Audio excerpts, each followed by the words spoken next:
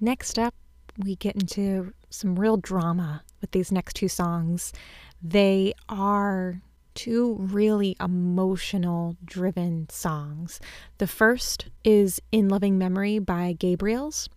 This song is great. It's his voice, the vocalist in this song, he's so rich and full, but at the same time there's such an emotional distance to it. I think there's such a nice dichotomy between the warmth of the quality of the voice, but the distance and the emotion behind it. And this song is an interesting type of longing and an interesting expression of longing. It's talking about this idea of when you wish that you could have felt something, but you just don't. The longing for something that's not there. And that, on one hand, while you might wish for this thing, you actually don't want it. You wish that you wanted it, but you don't, which is kind of a funny way of longing. You already have the thing that you want, but you wish you wanted something different. You wish you had a longing that you don't. It's kind of funny. And after that is Thingamajig by Maya Folick.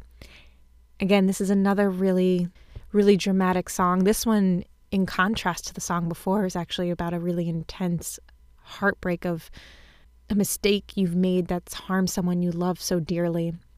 And you don't even ask for forgiveness. You just open yourself up to their abuse because you feel like you deserve it. And you feel like there's nothing you can do about it. And it's almost the lack of longing. It's longing for forgiveness so much to the point that you don't even think you deserve it anymore, that you've surpassed your capacity and you no longer wish for a thing. And sometimes for me, when I'm impressed by such a heaviness from the intensity of longing that I have, I just have to dive head first into that emotional abyss and explore the intensity. And these songs really do an interesting job of having similar types of a lack of longing coming from a longing, like this playing of what does longing mean and what does it mean when it goes away, when it had already been there, and you realize that you don't even want it.